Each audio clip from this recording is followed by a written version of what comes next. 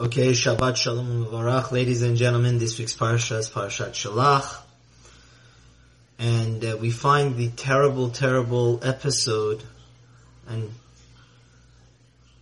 the grave mistake that 10 out of the 12 tribes, princes of the tribes of Israel make.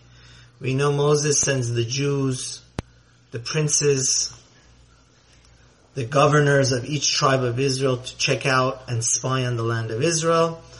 On the 9th of Av, they came back with a very evil and terrible report that the land of Israel devours its inhabitants. They gave 2 thumbs down. They said that it's impossible for us to conquer this land, and why did God bring us out of Egypt, and so on and so forth. So God punishes the Jews.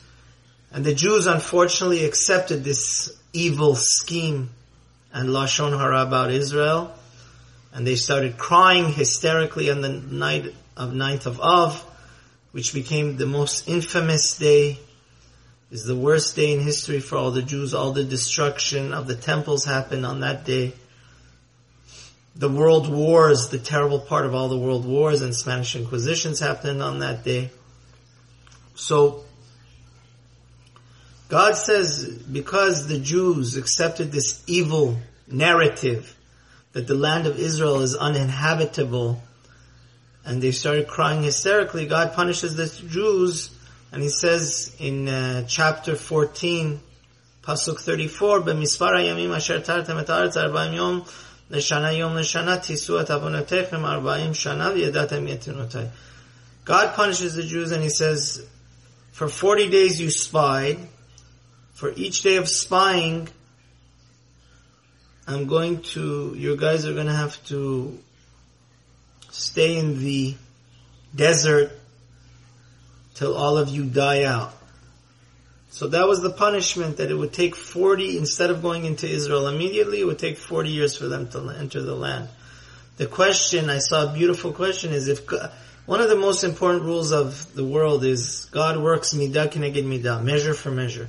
But this doesn't seem to be fair. How many days did the Jews spread this evil rumor? 1 day. But they got punished how much? 40 days. The Jews should have just got punished for 1 year, not 40 years. What is the exact calculation of God? So this gives us a very deep insight into the source of Lashon Hara.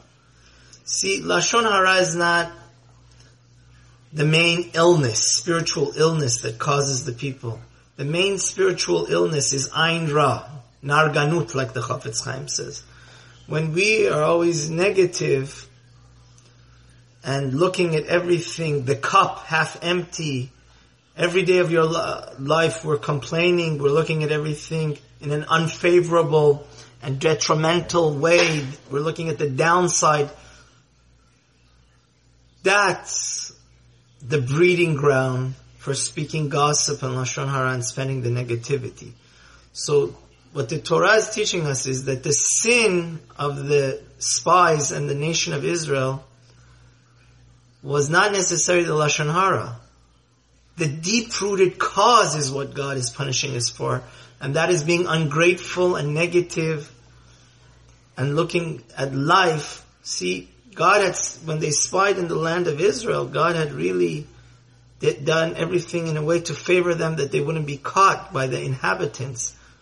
But the terrible mistake, harmful mistake of the 10 princes, thank God 2 of them, Yehoshua and Caleb, they fought against them.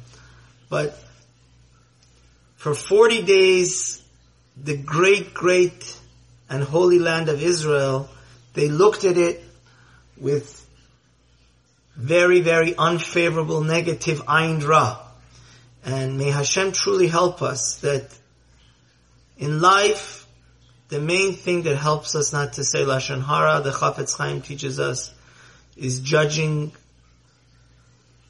every situation favorably. If we're out determined to just be full of hate and negativity and looking everything in a detrimental and negative way, of course, there's going to be a lot of Lashon Hara. So, may Hashem help us to realize, to count our blessings. Yehudi, to be a Jew, is to trust God, to always be optimistic, because we have to know God always has blessing and only good for us in store.